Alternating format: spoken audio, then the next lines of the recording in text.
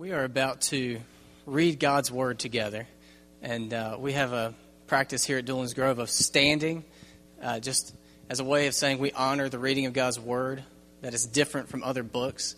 If you would, stand now with me if you're able, and we'll read from Luke chapter 22.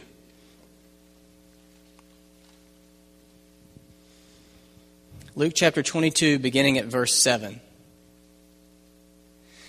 Then came the first day of unleavened bread on which the Passover lamb had to be sacrificed. And Jesus sent Peter and John, saying, "Go and prepare the Passover for us, that we may eat of it." They said to him, "Where do you want us to prepare it?" And he said to them, "When you have entered the city, a man will meet you, carrying a pitcher of water. Follow him into the house that he enters. And you shall say to the owner of the house, 'The teacher says to you, where is the guest room in which I may eat the Passover with my disciples?' And he will show you a large, furnished upper room. Prepare it there." And they left and found everything just as he had told him. And they prepared the Passover. When the hour had come, he reclined at the table, and the apostles with him. And he said to them, "I have earnestly desired to eat this Passover with you before I suffer. For I say to you, I shall never again eat of it until it is fulfilled in the kingdom of God." And when he had taken a cup and given thanks, he said, "Take this and share it among yourselves. For I say to you, I will not drink of the fruit of the vine from now on until the kingdom of God comes." And when he had taken some bread and given thanks, he broke it and gave it to them, saying, "This is my body, which is given for you. Do this in remembrance of me." And in the same way, he took the cup after they had eaten, saying, "This is the cup which is poured out for you. It is the new covenant in my blood." Let's pray.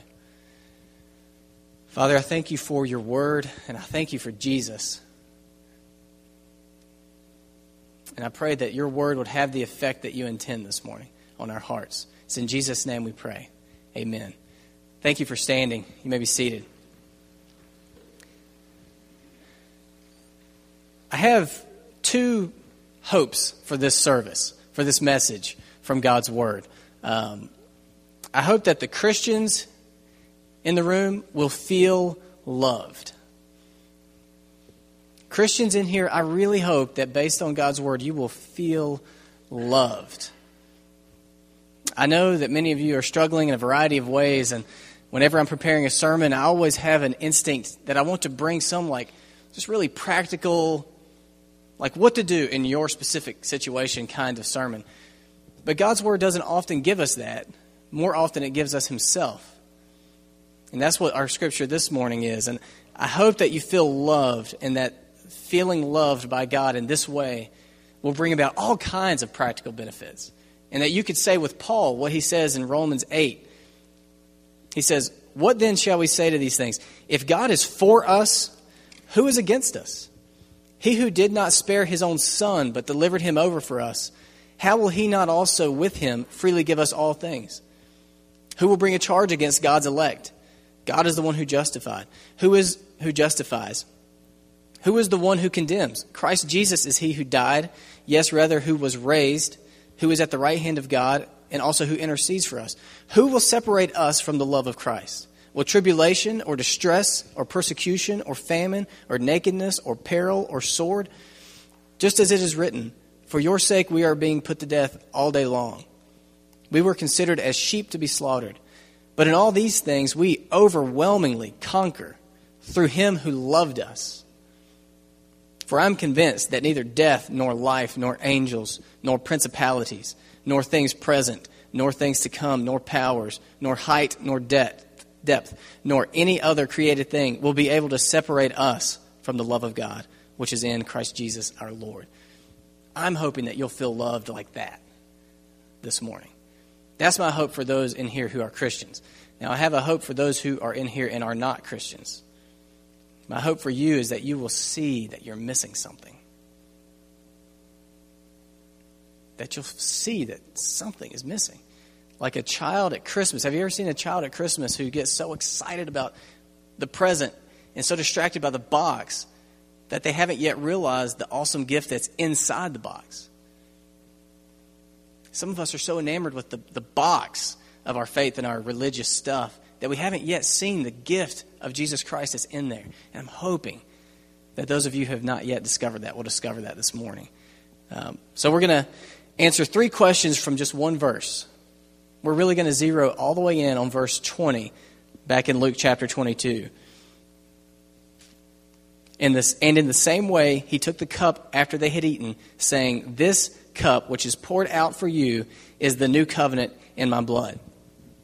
There's 3 questions I'm going to try to answer for you this morning. What is a covenant? What is the new covenant? And am I a part of the new covenant? Not am I a part of the new covenant. You're asking of yourself, are you a part of the new covenant? Those are my 3 questions. So what is a covenant? A covenant is more intimate than a contract. Like when you get a cell phone, you sign a contract. But that's not a covenant. A covenant is also more formal than just a promise. We have some youths in the high school youth group that I minister to who they say all kinds of things. Hey, I'll be there. It doesn't always translate into reality. Promises are informal. You throw them out there. They're not really all that valuable all the time. A covenant is more formal, more serious than a promise, but way more intimate than a contract.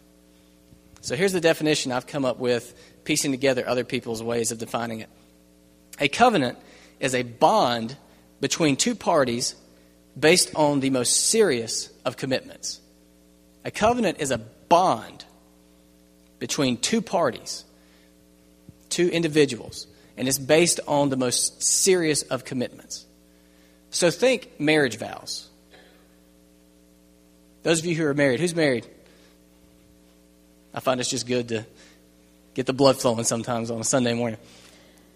Think back, those of you who are married, or those of you who maybe aren't married but have been to ceremonies, to the wedding vows, that part of the service.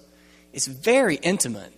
The husband or the bride and groom are looking at each other in the eyes, and it's just a very sacred, intimate moment. Yet it's also extremely formal.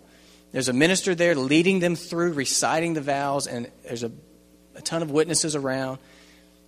It's deeply intimate, deeply formal, and it's forging a bond between 2 people based on their commitment to each other. That's a covenant. So when you get married, you look at your bride or your groom and you say, I will love you, I will comfort you, I will honor you, I will keep you for good or bad, for richer or poorer, in sickness and health, all these things. I am here to honor this covenant. So if things are good, I'm keeping the covenant. I will love you. If things are bad, I'm keeping the covenant. I will love you.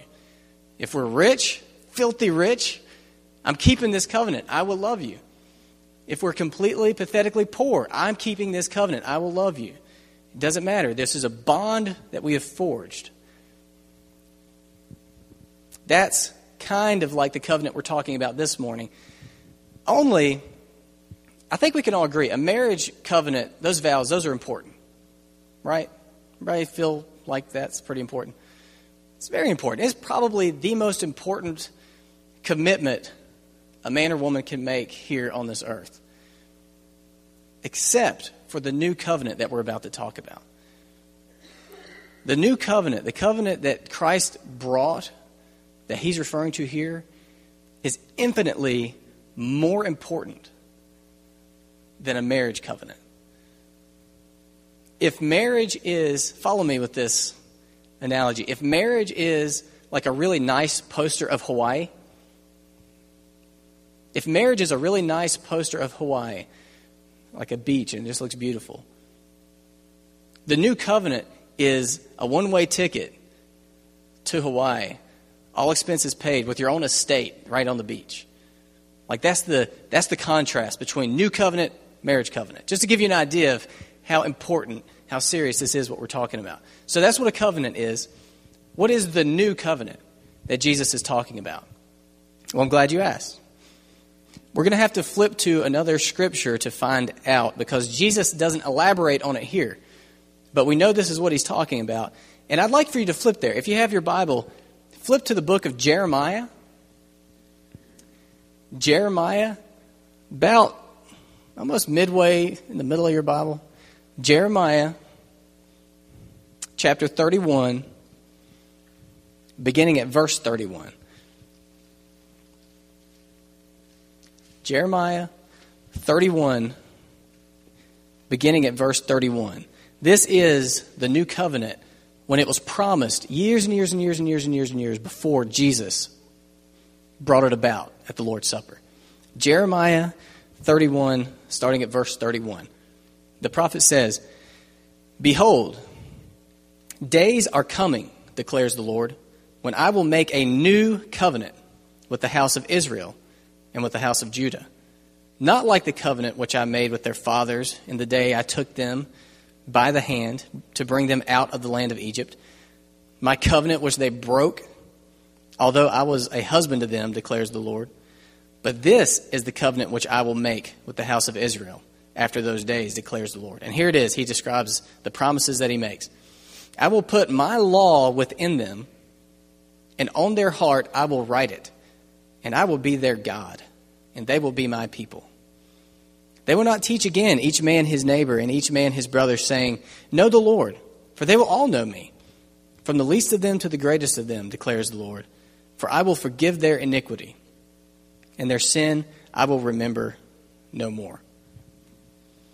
The new covenant that Jesus is bringing about is the bond between God and his people, his special chosen people. He doesn't make this bond with every person. With some people, it's the bond between God and his people in which he commits to enable his people to be his people, to write his law in their hearts, and to forgive them for their failures to be his people, to forgive their sins. Those are the two big promises of the new covenant. I'll write my law in your heart, and I'll forgive all of your failures to keep my law. Now, I know that may feel a little abstract. I'm going to try to concretize it a little bit here. That is a word. God says, did you catch in there? He says, "I will be their God, and they will be my people." I knew that this would be a somewhat packed service because we're doing communion. I mean, packed time-wise. So I cut something out of my sermon that I was going to bring to you. It was a whole sheet of paper of scriptures where God says something like this, where he expresses his desire to have a special people. He says, "I'll be their God, they'll be my people." He says it, I've probably found at least 20 different ways where he said, "I'm going to come live with you, I'm going to come dwell with you, and you'll be my people, and I'll be your God." This has been his desire all throughout history. And so he's made covenants with people. He made one with Adam. He made one with Noah. He made one with Abraham. He made one with Moses. He made one with David. All these covenants came with rules and laws, and he said, "Here, you do these things, and you'll be my people, and I'll be your God." But at every step, mankind rebelled, broke those laws, became guilty of sin. It just never really worked. Never really caught on. Take Moses, for example. This whole Passover thing where Jesus is having this meal, that was remembering back to the days of Moses. Now, many of you will remember this. God had formed his special people, Israel. They had been enslaved in Egypt for 430 years. And God rose up Moses to come and say, "Pharaoh, let my people go." God said that for me to tell you. Let my people go. 430 years. So God performs 10 amazing, miraculous plagues on Egypt so that Egypt would eventually just spit the people out and say, "Okay, go, be God's people, worship your God, just get out of here so God will stop plaguing us." The 10th plague was the death of every firstborn in Egypt. So God told Moses to tell Egypt, "You still not let the people go. This is the final plague. You will let them go. The angel of death is going to come through Egypt and kill every firstborn from among you." Not even just the humans, even the animal firstborn would die. But God would pass over the homes of the Israelites, hence Passover, if they slaughtered a lamb and painted the blood of the lamb over the doorpost. And he even told them like how to eat that meal that night. He said, "Get all dressed, get ready to go, get your staff, Get yourself put together and eat that meal standing up because you're about to leave. So he did it. He freed his people after 430 years of slavery. I'm not going to ask who's the oldest person in the sanctuary, but obviously not even close to 430 years old. 430 years is about 17 generations. So like right now, if you're trying to think 430 years in the future, what would that be like? It would be like your great-grandchild's great-grandchild's great-grandchild's great-grandchild's, probably another great-grandchild's generation. It's a long time. America has been a country, a sovereign, a free country for I think about 235 years. So almost half as long as Israel was enslaved in Egypt. That's all they knew. Some of you we can't even imagine America not being what it is today. But it's kind of a baby. These people have been enslaved forever. It's all they knew. And God brought them out with a strong hand. It was amazing. And he said, here, you will be my people. I will be your God. Brings them out, brings Moses up on the mountain and says, here, 10 commandments. You guys are going to be my people. Writes them on the tablets. I'm assuming it sounded basically like that. Moses comes down the mountain with the tablets. Do you remember what happened before he even got back down to the people? God's people. To show them what God had said, how God would like them to live. This God that just freed them from 430 years of slavery with all these miracles. Before he even came down the mountain with the tablets, they were already worshiping idols. And dancing around like fools, worshiping a golden cow. And Moses crashes them down. He's so mad. God's angry. All that to say, God's people have always had a problem with this being God's people thing. They've always been rebellious and they've always been guilty of sin. Every mediator of every covenant up to this point has been a sinner. Adam. How did things go with Adam? Not great. Noah. God got so sick of the sin that he just wiped it all out, but Noah and his family made a new covenant with Noah. It was like a couple of generations, and they were building a huge tower to the heavens saying, we're basically gods. We're so awesome. They just forgot about God. Blew it. Who's next? Adam, Noah, Abraham. Takes Abraham. He's going to be a special people. But even Abraham's descendants sinned and rebelled. Moses, we just talked about how things went there. David, things didn't go well there either. Every mediator of all of God's covenant was sinners. But this covenant is different.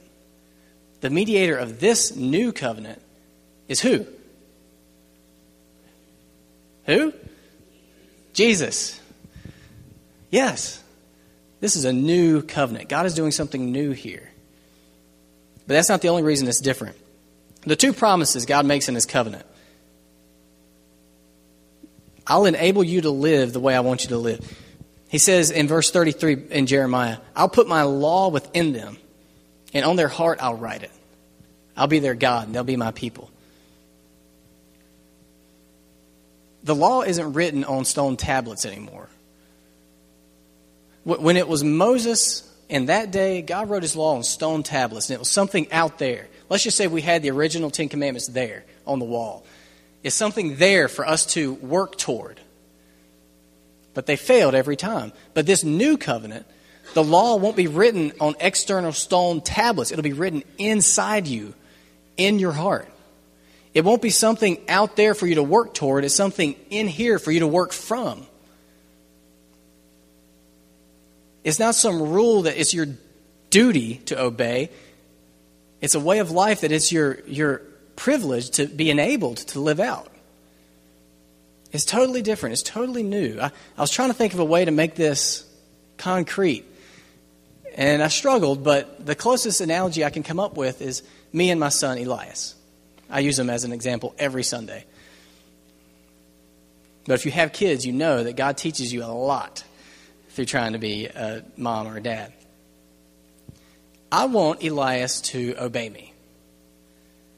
Not because I'm some dictator in my home and it's my way or the highway, but I really believe that I know better than he does how he ought to live.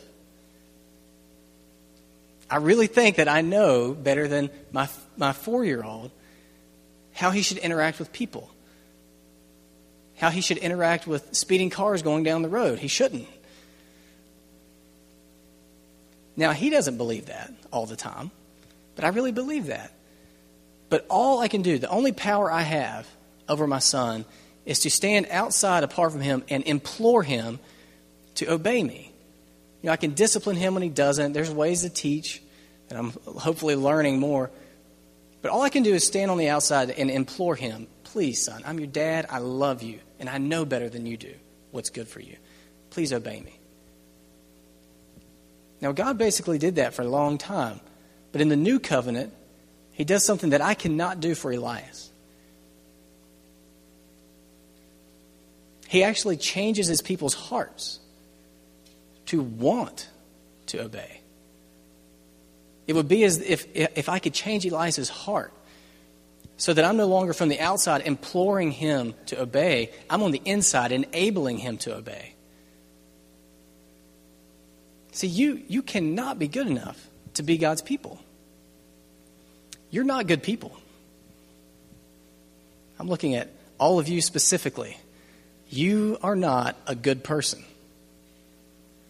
You're not. And I'm not. You can't be good enough. You can't be churchy enough. Because we care too much about ourselves. But the promise of the new covenant is, I will save you from that. I will actually change your heart so that you actually want what's best for you, which is me, and to obey my law. It's amazing. That's the new covenant. The new covenant isn't imploring us to act right from the outside. It's empowering us to act right from the inside. It's moving us from this dutiful relationship with God where, well, no, I really should obey. It's removing us from that dutiful relationship to a desirous relationship, from duty to desire. And that makes a huge difference. And you know it does. It's the difference between a parole officer and a mentor. It's the difference between a high school senior and a college freshman, ideally. High school senior's there because they have to. Ideally, a college freshman is there because they want to.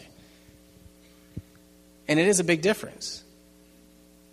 It's the difference between a paid escort and a loving spouse.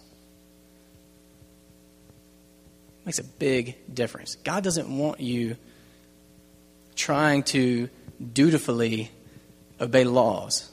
He wants you to let him put that in your heart. Change your desires. So that's the first part of the new covenant. The second part, the forgiveness of our failure to live as God's people. In verse 34, he says, I will forgive their iniquity and their sin I will remember no more. Okay, I just called everyone in here bad people, including myself. I want you to think about the worst, most regrettable, most shameful thing you've ever done, thought you've ever thought, words you've ever said. Get it in your mind. What is the worst thing that you've done? We've all done bad things, said bad things, thought bad things. What's the worst one you can remember? The one you'd be most ashamed of if it was projected up on that wall. Now that you have that in your mind, think of the last person in the universe that you would want to be aware of that. That thing you did, that thing you said, that thing you thought. Who is the last person you would ever want to find out about this? Now imagine that for some reason they do find out about this. And when they do, they say, don't even worry about it. I forgive you. I'm not even going to remember it a minute from now. It's water under the bridge. It's kind of freeing, isn't it? That's the new covenant. Forgiveness and a promise that he won't even remember our sins. I have never come up with a better illustration for this than the one I'm about to give you, and I'm sorry if you've heard it before. But I stole this illustration from a preacher named Mark Driscoll, And supposedly, this is a true story that happened in his church. This is the best illustration I have for what this forgiveness is like. There was a married couple in his church. They'd been married, I don't remember the details, let's say about a decade, about 10 years. During the first year of their marriage, the wife committed adultery, had an affair, committed adultery with another man during the first year of their marriage. The husband never found out. He didn't know anything about it. The wife ended this thing, that first year thing. Husband never found out.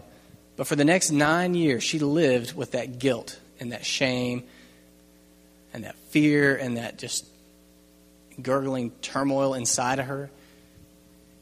That she had done this thing, the worst betrayal she could have committed against her husband, she had done in the first year of their marriage. Now, one evening, it got to be too much for her. She couldn't stand it anymore, him not knowing, her carrying this secret around. So she just, through tears, just laid it all out for him. Said, in our first year of marriage, I committed adultery. I had an affair, and I haven't told you because I was afraid of what you would do. And I can't take it anymore, and I've just got to tell you. And he just turned around, and he just walked out the door into his car and drove away. Didn't say a word. And he didn't come back for hours. And she was just devastated during those hours. She was just weeping and crying. She didn't know where he went. Was he ever coming back? Had she ruined it all? But he did come back. He came back, and he came through the front door with a box. And he took his wife by the hand, and he brought her to the master bedroom. He didn't say a word, and she's tears just pouring down her face. He put the box on the bed, and he undressed her. And he opened the box, and he pulled out a perfect white nightgown, brand new from the store, and he put it on her. And he looked her in the eyes and said, I choose to see you the way God sees you. You are forgiven, and it is forgotten. That's the new covenant.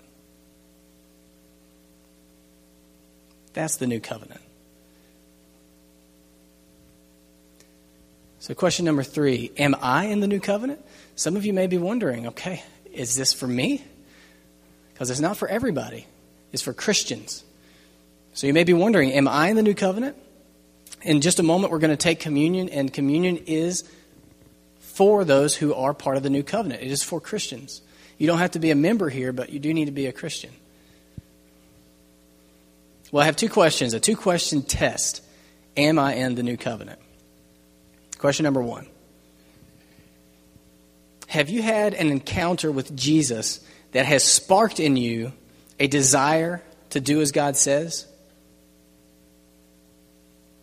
In other words, is your deepest desire, when you think about it, to find out what God says and submit to what God says?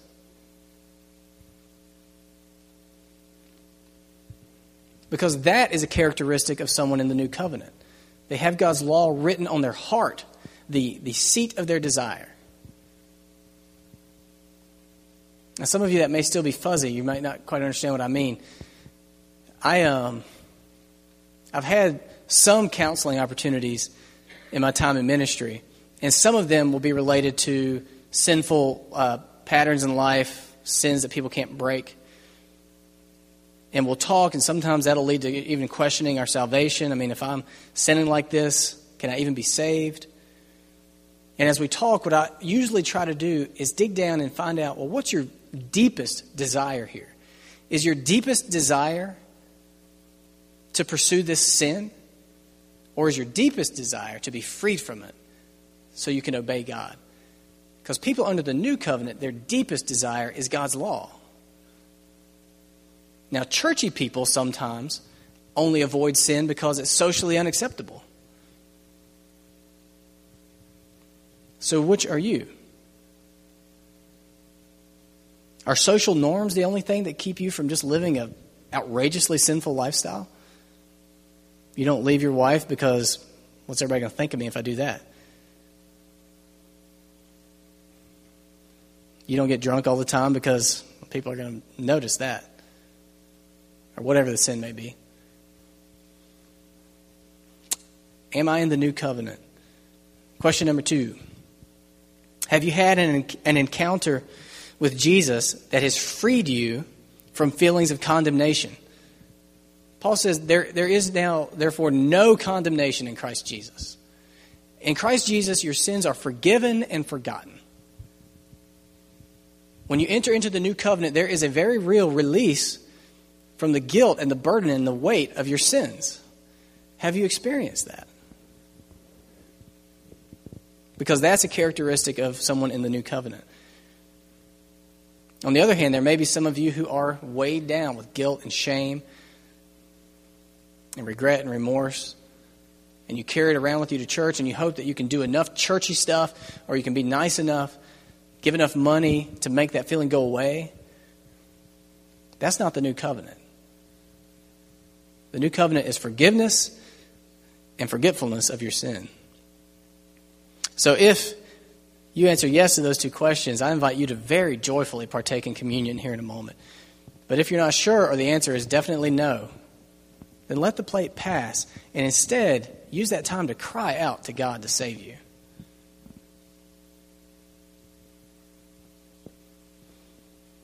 Before I invite the deacons to come forward for our communion service, let's just spend just a moment just in silence and prayer, preparing our hearts for communion. Would you bow with me?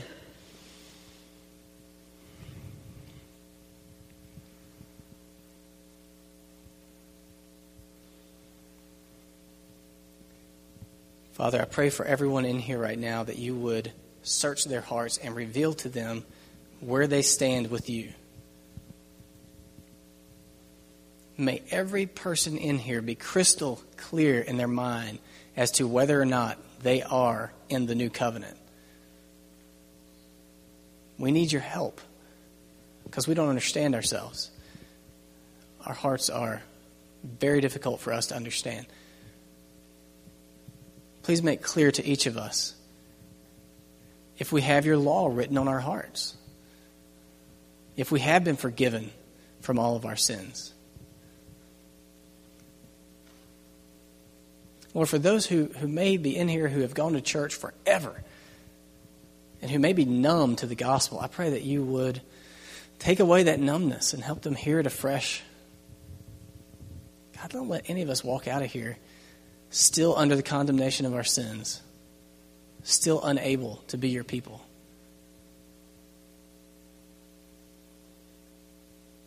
And Lord, for those of us who are, as we partake of these elements that signify the new covenant, Lord, may they be powerful to us. May they be much more than just a small piece of bread and a small cup of juice. I pray the Holy Spirit would work into our hearts the depth of the meaning of these things. For your glory and for our good. It's in Jesus' name we pray. Amen.